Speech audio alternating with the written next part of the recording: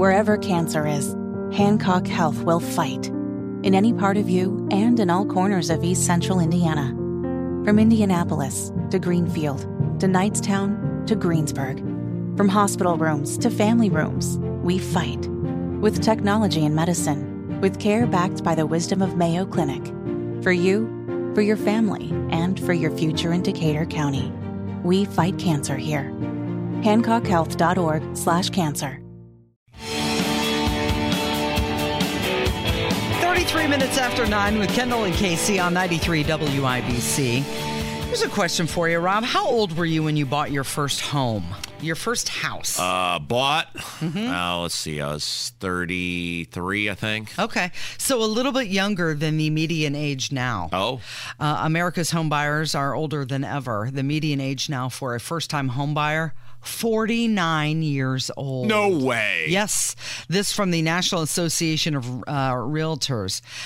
They said that 49 is now the new age that home buyers are. 18 years older than it was in 1981. Well, you know, look, there was always a theory when I was younger of, you need to be a homeowner because you build up equity in the home. And there is merit to that. I mean, that's not some insane, crazy person speak. There you do, obviously, as you pay your mortgage down, especially if you pay extra on your principal, you can quickly build up equity in the home, and that versus rent, which you're just throwing away.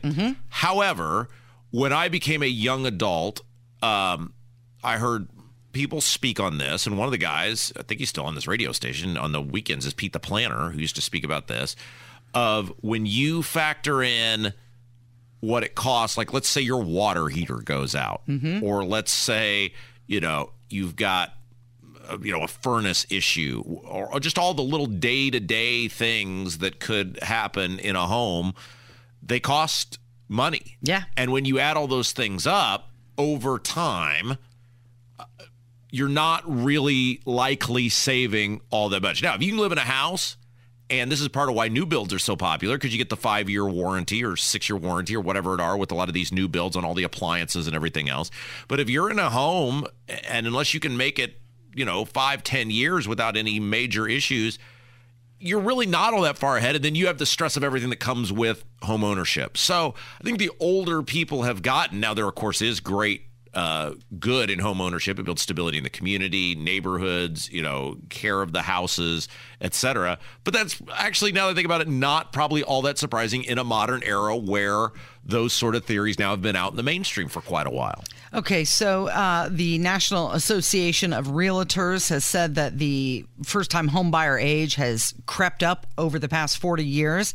It used to be 35. Well, it was 29 in 1981. And then in 2013, it went up to 31, and then it went up to 35. And now it's sitting at 49. That seems really older to me to be buying your first home.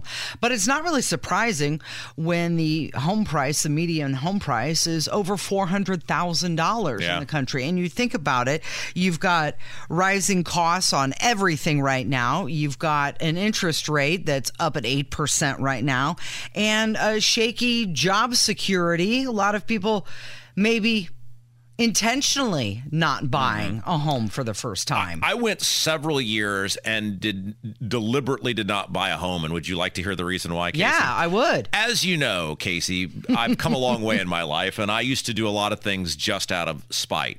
And I certainly could have afforded a home. It was not out of the realm of possibility by any stretch of the imagination.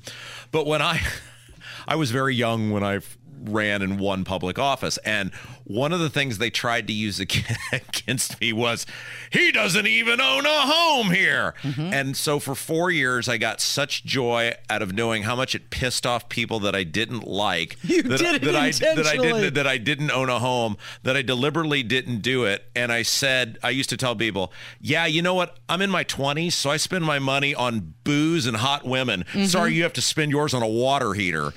And so I just went about 4 years and deliberately didn't buy a house. Okay, so the Oracle of Wall Street, which is Whitney, they say that young people have been priced out of the housing market, and that younger people are missing out on an average of $21 trillion in equity because they're not buying a home. And they also say that homeowners in the U.S. are now increasingly single women, and that the rise of the solo female home buyer has gone up. It's almost proportional. I will tell this is true, Casey. Some of the nicest homes I've ever been in terms of the way, I'm not saying the biggest homes, but I'm saying the nicest homes in terms of like exterior, the way they're kept, the stuff in them. Some of the nicest homes I've ever been in were owned by single women. Because they want that curb appeal. Yeah. It's a safety and a security thing. And that's their life, right? Like their house is their life. So they put all sorts of and if they're single, clearly like they have disposable income, et cetera. So they put huge money into their homes. Yeah. Well, Kev, make a note of this. Yeah, I'm listening. I hear some advice coming. I'm trying to figure out how I can say this to keep my job, so I'm trying to word this in my head as we go through real time, still be governed by the FCC.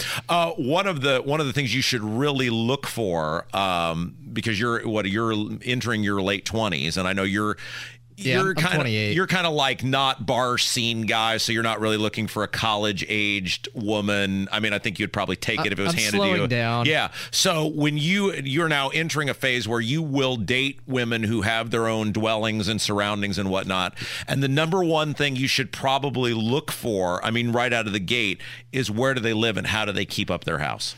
That's what I'm writing. He's actually writing it down as we say this, because that will give you great insight.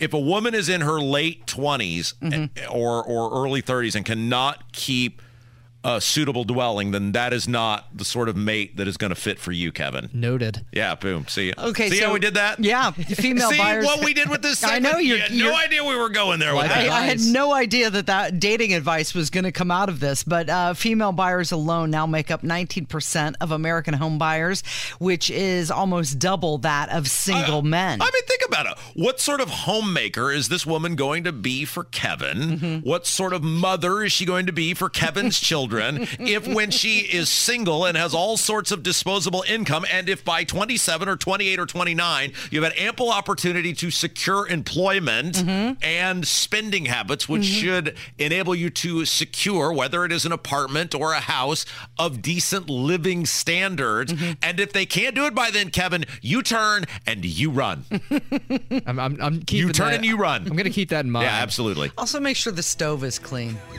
Yeah, that's important. It's good to clean the stove. Yeah.